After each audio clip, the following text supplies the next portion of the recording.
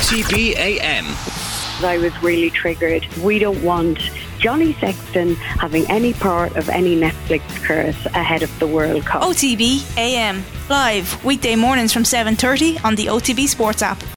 The News Round on Off the Ball. With Gillette. Start your day in flow with the new Gillette Labs razor with exfoliating bar. This is News Talk.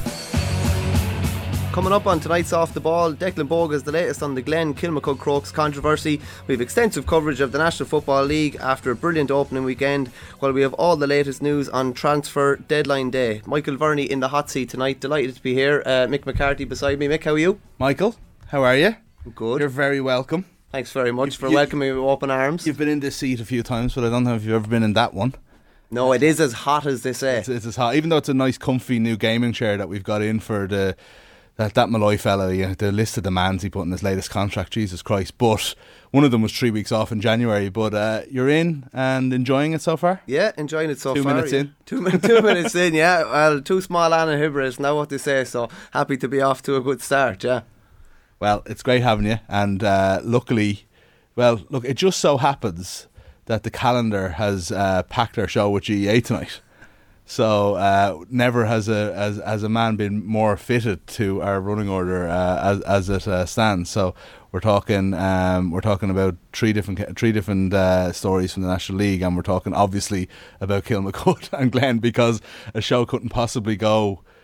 We couldn't possibly go 2 days on the show without talking about that story. No, it's the story that never goes away, the story that never stops, isn't it? The saga of all sagas at the moment, yeah. It's an unbelievable saga, yeah, and it's one that'll be remembered for so long, realistically. Like, it's just, and it's gonna, the news cycle is just gonna keep going for another while yet. You see, it could go to the DRA yet.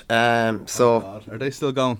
They are still going. Not called into action too often these days, thank God, but maybe they'll be called into action in this instance. Yeah. Ultimately, I know we're going to talk to Declan Bogan in a while, but are we going to see a replay? I don't envisage a replay, to be honest with you, yeah. And I envisage Kilmacud holding on to the trophy as well. Yeah. If I'm being honest, because I don't see Glen, taking it without beating Kilmacud Crokes. Right. Okay. Yeah. Well, that's fair. Like, I mean, I don't think anybody wants that particular scenario, but yeah, God, I don't know. I wouldn't mind another twist in this particular tale yet. You know, I know some people might be getting sick of it, but I don't know. All we need now is we need an angry man or woman somewhere to just come out and really, really stir it a little bit, just to kind of get, some would say that feelings have been, that people have been a little bit angry, maybe a little bit hurt at times. I think we just need to escalate that a little bit. Well, Rhino Dwyer aside, we haven't really heard from anyone involved in Crokes, and he's a past Crokes not on air anyway. Not on air, no. So like that's how the story potentially moves on, I would think. Yeah. Maybe Crokes need to have their say. We have Richie McCormick in the background. Richie, how are you? Michael, are we well? No hat tonight. I'm actually paying the price for it as well. Feeling follicularly without and bereft at the moment. As this stretches on, and as we reach the kind of point in this story whereby Crokes don't want to replay, there's whispers that Glen don't even want to replay in all of this, and you could have a situation where this has a massive asterisk beside it because, of the situation involved.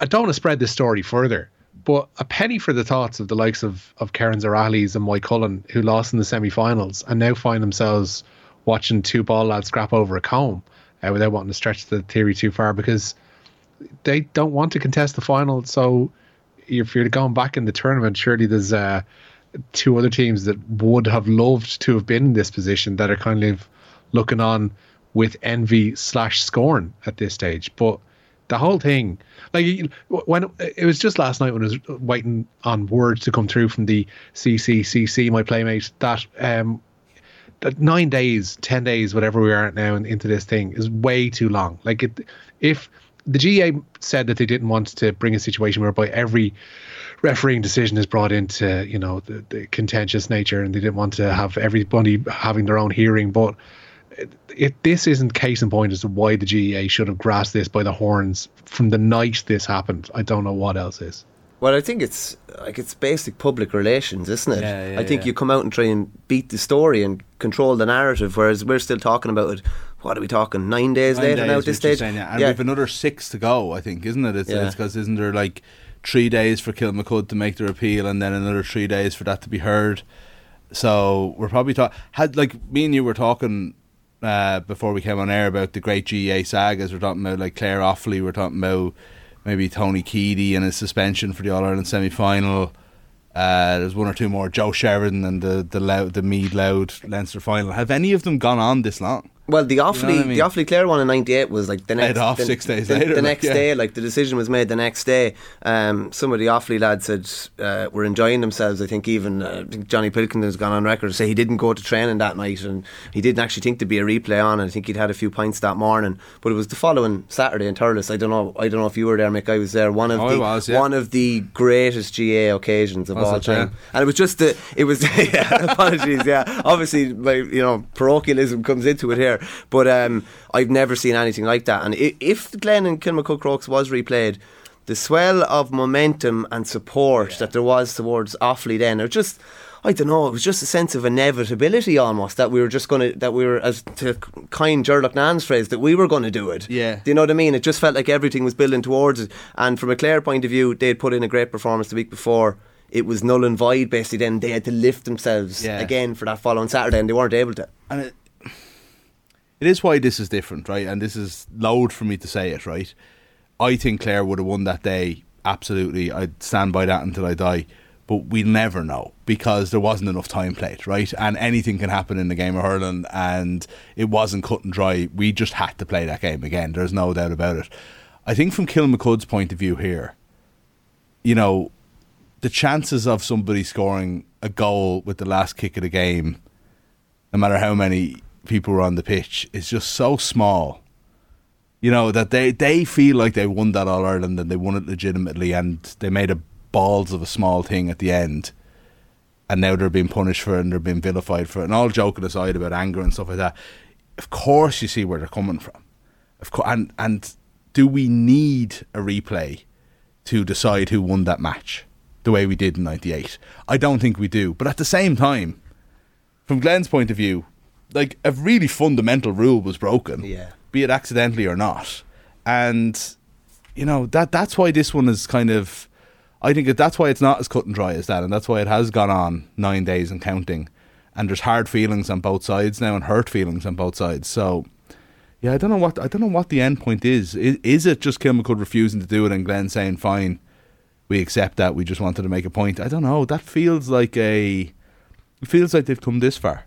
They'd never accept the trophy. No, they definitely won't. They definitely won't be like declared All-Ireland champions by default or whatever. No, I can't see it. Indeed, Pennyford thought of the Louth lads 13 years ago as well, where some justice is going to be served here either way. Offaly got justice, I would say, in '98. The late Tony Keady didn't get any justice at all, and Galway, the chances Galway had of doing a 3 in a row in '89. I think before he passed, he made a remark that on his headstone he would like it to say should have been playing in '89, and that's how big of a deal it was at the time. And there was other players that maybe involved in the other side, and they were playing Tipperary, that were in a similar boat, but maybe weren't reported to the level that Tony was, and he couldn't play that game. Richie, where would it stand for you as regards great GA sagas or controversies, or even pulling in controversies or sagas in some other sports? Yeah, it's up there. It's just the GA's nature to drag the arse out of these things. Like the fact that we mentioned that this could go to the Central Appeals Committee and could go to the Disputes Resolution Authority. Like, is there any other major sporting body that has 3 layers of judgment involved in it? Like, 2 is probably too many. 3 is just lunacy, especially with some of the cases that are involved, and it just tends to sour the opinion of all sides, no matter what the case is, regards the eventual outcome. And like, there's no need for 3 layers of appeal to this thing here. It's just, it's sad and needs to be wrapped up, and could have been wrapped up much sooner. Yeah. Which would have stopped frustration on both sides, and probably stopped boredom of those who aren't involved directly in it. Yeah, there are no winners in this, only losers. We're in a position now where I think there's just like, people are just going to be like, is upset the wrong word? But I feel like it is. I think people are just going to be upset about this forever now on both sides of this. You know what I mean? Kilmacud have won the All-Ireland, having lost one, you know, the year before. Yeah, and through the circumstances that nearly happened again this time around. Exactly. And, you know, and that lives with them. And then to go and win it the year after, like, that's exactly the response you need. That should be the most famous day in that club's history. And instead it's infamous now. And it's always going to be. And I think they're just always going to be just so annoyed about that, even though they ultimately will have that name in the Roll of Honour, we think. The news round is brought to you by Gillette Labs for an effortless finish to your day. You might just go into some of the details, Richie, about the Crokes Glen saga. We've talked about it a bit, but you might just go into the facts of the case. Yeah, Mick, Kilmacud Crokes have 3 days to lodge an appeal after a replay was ordered for that All-Ireland club football final. The CCCC reached the decision following representations by Crokes and Glen at Croke Park last night. The Dublin club had 16 active players on the field, as we know, for the final play of the match, which they won by 2 points, and Crokes can take their case now to the Central Appeals Committee, and failing that, the Disputes Resolution Authority. You'd love to know what the vibe was like between the two clubs being represented in Croke Park last night. Are there amicable conversations between them? Is there tension between them? Is there a lot of resentment towards the GA from both sides as well? It would be, you'd love to be a fly. You would love to be a fly on the wall in that room. Yeah. Did you hear anything? No. I see that, and the thing about this is it's such an information vacuum as well. If it does go to the DRA, the only way you'll hear about that is, you know, through an awful lot of digging or through knowing someone or having a source that's very high up. This stuff only filters down very gradually and slowly, usually after, Barry, you know someone right at the coalface, you know. Yeah, absolutely. Yeah, no, I think there's I just can't imagine there isn't as I said, like, those hurt feelings haven't transferred into some sort of, I don't know, I'd say at least kind of like, if not kind of like dislike of each other, then at this stage distrust, I would say, at least. You know, you would just, again, that's not with any information, I'm just saying that's almost by human nature you would have to think that that's at that point. So you'd imagine it was quite a salty atmosphere. I'd say it was there last night. I'd say it was. Richie, you had some news about a Munster return, or John Ryan is in contention for the Ireland squad, I should say. He appears to be, yeah, because John Ryan is going to be potentially included in the Ireland World Cup squads. Munster have confirmed that the prop will return to the province at the start of next season, having agreed a new 1-year contract. Ryan has been one of Munster's standout performers this term, having rejoined on a short-term basis from Wasps.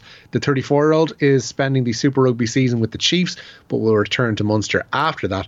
In further contract news at Munster today, the Scannell brothers, Niall and Rory, have agreed new 2-year contracts, and Edwin Idogbo has agreed senior terms with Munster. The lock made his debut for the province earlier this season, going on to put in a string of impressive performances. 20-year-old Idogbo will remain an academy player next season, with a 2-year deal kicking in the summer of 2024. Is it realistic, Mick, to think he could be included? Yeah, I have to. Like, it could be. Yeah, like, I mean, you're probably talking about that third, if everybody's fit, that third tight head slot is probably up for grabs behind Furlong and Bealham. So the way he's been playing so far this season, and the way he's been playing since he came back to Munster in particular, would suggest that it is an option, you know. So we'd see, you know, he'll have a lot of rugby under his belt, you know, when he's playing, obviously, the whole Super Rugby season. But it's an amazing thing, really, isn't it? Like, you know, he goes off, basically leave your international career behind, your Munster career behind, having, like, he's 34, having done it all, really, at Munster level anyway, goes to Wasps. You know, just for the next phase of your career, Wasps collapse, are no longer a club. You come back to Munster, you play the best rugby of your life, and you're kind of back in contention for your international side. It's a crazy story, really, isn't it? In that way, you would absolutely love to see him make it for the World Cup. What a swan song that'd be, as well, going towards the latter stages and of his career. And he is somebody that, Rory O'Connor was talking about this a couple of weeks ago on the show, like, he is somebody that, like, Farrell has used and has had in around the squads and has caps under him. So it's not like he's someone that's in from the cold that hasn't got any experience in this setup or anything like that. So it's definitely far from a guarantee, but it's also a very strong possibility, I would say. Richie, more rugby news. Warren Ball is back this weekend. It is indeed, yeah. Warren Gatland naming his Wales side today to play Ireland in Saturday's Six Nations opener. Lee Halfpenny has been named to start at fullback having not played for Wales since their summer international win over Canada in the summer 2021. After impressing in his November debut against the Wallabies, there's a first Six Nations start for Ospreys centre Joe Hawkins. Having missed their autumn series through injury, Dan Biggar returns to start at out half. Outdoing half in his absence, Rhys Webb could make a first international appearance since the autumn of 2020, with the Ospreys scrum half among their replacements. Gatland has no issue, meanwhile, with his side being regarded as underdogs against his former employers this Saturday. I think all the Welsh like to be underdogs, don't they? So, yeah, I suppose it's the expectation is only expectation that we put on ourselves, and we know how good a team they are, and you don't become number one team in the world without consistency and performance. A lot of players represent from Leinster, and obviously they're one of the formed teams and World Club Rugby, really, just with their success and consistency of performances. So we realise what a challenge that's going to be, and they've got the continuity and being unbeaten in the autumn as well, the confidence they'll bring. So there's going to be a challenge for us, but that sort of underdog tag is something that found in the past that the Welsh boys kind of tend to relish, and they like people writing them off because it does tend to motivate them. And so hopefully I'm confident we're going to give a really good account of ourselves on Saturday and give a good performance. Richie, where do you fall on the Six Nations in a World Cup year? Its importance and going gung-ho for Six Nations. Do you treat it as a normal Six Nations, or are you looking and awaiting that bigger picture and potentially, from an Ireland point of view, pulling back a couple of your big guys, the likes of Sexton, to make sure they're not overloaded in what's going to be a monster year? Yeah, I think you have to regard it as a full tilt Six Nations, because just that notion of form, like if you do have a rough Six Nations, even if you are chopping and changing, you suddenly have that added thing of you're not in form, you haven't got a string of wins behind you, and you also suddenly don't know what your best 15 is. Whereas if you go out and play to your strengths, put out your best team possible, even with one or two slight alterations here and there, maybe against an Italy, you can navigate this thing with a great degree of calm and a great degree of surety, and then head off into the autumn when the World Cup rolls around with the utmost confidence. There's a team's in a far worse position than us going into this Six Nations. France have had woeful injury worries. England have had woeful injury worries, and I don't think it's any coincidence that they both operate within two league structures that demand that they play in almost every game, whereas we've been able to mind our players that little bit better. Scotland, they're in a slight transitional phase in that they're trying to bring in players ahead of the World Cup. Wales have a little bit of that too, with Gatland coming back in and older players being reintegrated, and then building towards, I guess, the future under Gatland. Whereas I don't want to say we have a clear run at this thing, but if we do put out our strongest team week on week, there's every chance that we could win a Grand Slam, particularly the way the fixtures lie home and away, and then head off into the autumn with a great degree of confidence. But it doesn't make anything a certainty in the World Cup for sure. There seems to be a cloud hanging over every country in the Six Nations, bar us. Doesn't there? Exactly. Like all that controversy with the Wales CEO at the weekend as well. Like we're the one team that seemed to be getting a fairly clear run. Richie, Tadhg Beirne has given some thoughts on what he expects from the Welsh. Yeah, indeed. Yeah, he set it up rather nicely there. Tadhg Beirne in facing the media today in Quinta do Lago in Portugal, where the Irish team remain until Thursday, and he has been asked what he expects from Wales this Saturday. Well, I think everyone knows there's going to be a reaction out of them, isn't there? With Gatland back and a lot of new coaching staff gone in there, I think there's going to be a response to that, and I think they're at home. So no matter who's coaching Wales, when Wales are at home, they're a difficult team to play against. So I think they're going to come. They're going to try and be physical, and I can imagine they're planning on being direct. And I know that Gats has said that's part of the plan, is to come at us physically, because I think they can get an upper hand on us there. So we'll be expecting that, and we'll certainly be ready for it and be looking to hopefully get one up on them. Richie, deadline day, always one of the busiest days in the soccer calendar. What is the latest? And I believe there's a big Irish news story as well.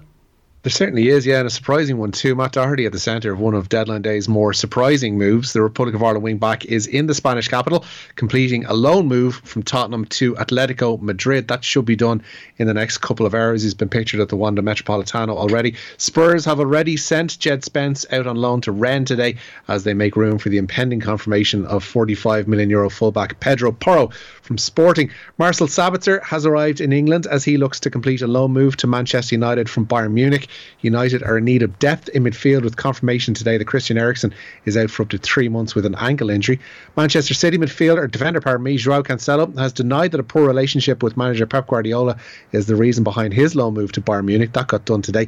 Enzo Fernandez is reportedly undergoing a medical in Lisbon ahead of a proposed move to Chelsea. The Premier League club have offered a €120 million package for the Argentine World Cup winner. Arsenal on the verge of completing the £10 million signing of Jorginho from Chelsea. Chelsea's Hakim Ziyech is due to complete a loan move to Paris Saint-Germain tonight. And Nottingham Forest have resumed negotiations with PSG for a loan move for goalkeeper Keylor Navas. That one moving closer, according to John Percy in the past few minutes. Continuing on the team, Crystal Palace are set to sign Cork City's 17-year-old striker Franco Ume for €75,000. The Republic of Ireland under-19 international made his Cork debut in June of last year. Palace have also completed a loan move for Arsenal's Belgian midfielder Albert Sambi Lokonga.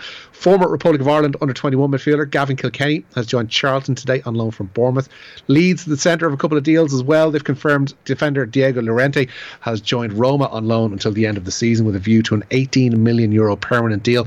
Newcastle have signed defender Harrison Ashby from West Ham for an undisclosed fee, and Leicester have sent Jose Perez on loan to Real Betis for the rest of the season. I'm no football expert now, Mick.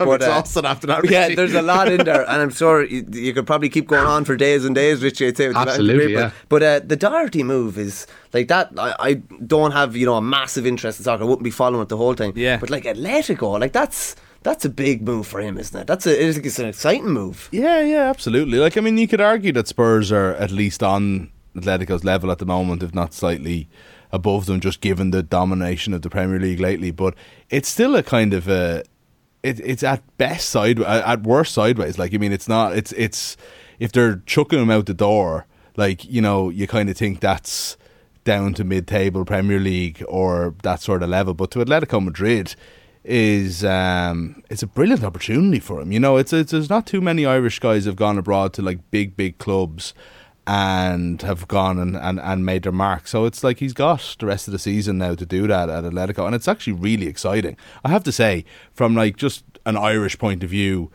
whatever about Matt Doherty, like I'm more excited about watching him play for Atletico Madrid than I am under Conte at Spurs, So I presume most people feel that way. Do you, Richie? Yeah, it's brilliant ingenuity from both him and his agent. I mean, you look at where Doherty's next move could have been had he stayed in England. You're probably talking about a mid-table to lower level Premier League side. So to head off to Atletico Madrid, probably on comparable terms to what he's on now at Spurs, like, it's a brilliant opportunity for him. Like, it absolutely is because Conte clearly doesn't have the utmost faith in him, otherwise he wouldn't be playing second string in a large part of this season to Emerson Royal. They're bringing in Pedro Porro as well, which suggests that even he isn't at the utmost of his thinking. So heading to somewhere like Atletico where he might get the opportunity, and there's no guarantee, he might still be playing second string there, right wing back, where he might get the opportunity to play several games in La Liga if he does well. And again, a big if. Like, who knows what the summer could bring from him. And it's I don't know, it's a fantastic opportunity for him and somewhere to increase his footballing vernacular ahead of going back to Stephen Kenny's squad too. For everyone concerned, I think a great move. There's probably a place for an aspiring freelance out in Madrid, I'd say, to be an Irish freelance soccer reporter, to be getting all the scoops back and how Doherty is going and things like that. All you want now is a couple more joining maybe clubs close out there. Well, I think we've already got at least two, but I think if you want to go and join and throw your hat into the ring, Michael, I think there'll be plenty of people looking for some Matt Doherty updates, I would imagine. Richie, there's some Carabao Cup action tonight.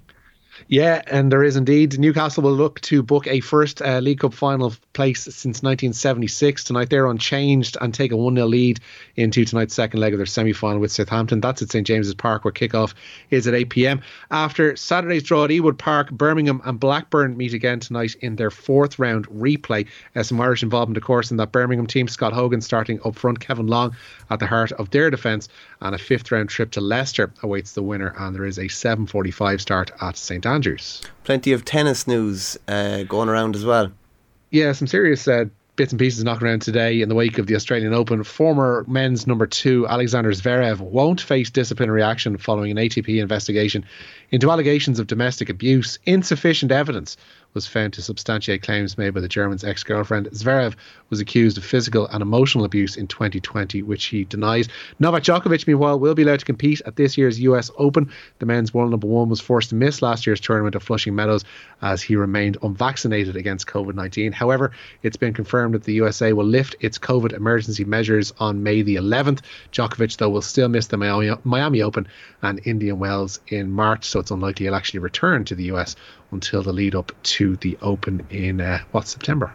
Mick, where do you stand on the tennis GOAT debate? Djokovic is now joint top with Rafa with 22 after his 10th Australian Open at the weekend. He mightn't be the most liked, shall we say, but my God, he gets the results. Yeah, it's definitely it's getting harder and harder, I suppose, to exclude him from that debate. I think in the hearts and minds of people, there's the Federer and Nadal sort of are just slightly a level above, but I don't know if it's actually backed up by evidence, really. You know, now he is obviously that little bit younger, and you have to remember that for, you know, Djokovic's, or for Nadal's whole career, he had either Federer or Djokovic there. You know, Federer maybe had a year or two on his own at the start, and now Djokovic is going to have, while Nadal is obviously still on tour, and, you know, if he's fit enough, will probably win the French Open. You know, Djokovic is basically on his own, and it just seems more and more obvious that nobody is coming to challenge him until he has a severe decline. Because I don't know what is going on with tennis, but maybe these guys were just so far and away better than everybody else in history that the level below them is just the same and nobody can get to it until they go away, or there's been a sharp decline in the level of tennis around the world because nobody is anywhere close to him at the moment. He's 35 and he won the Australian Open with a hamstring injury as well. Yeah, which is, I know, and it was never in doubt. Like, I mean, there was people clutching at straws in the second set, you know, and I was like, lads, come on, he's one set up here. He won the second set, I think, in the end. And yeah, there was, as I said, it's clutching at straws at this stage. Richie, thanks a million for joining us. Nice to Mick.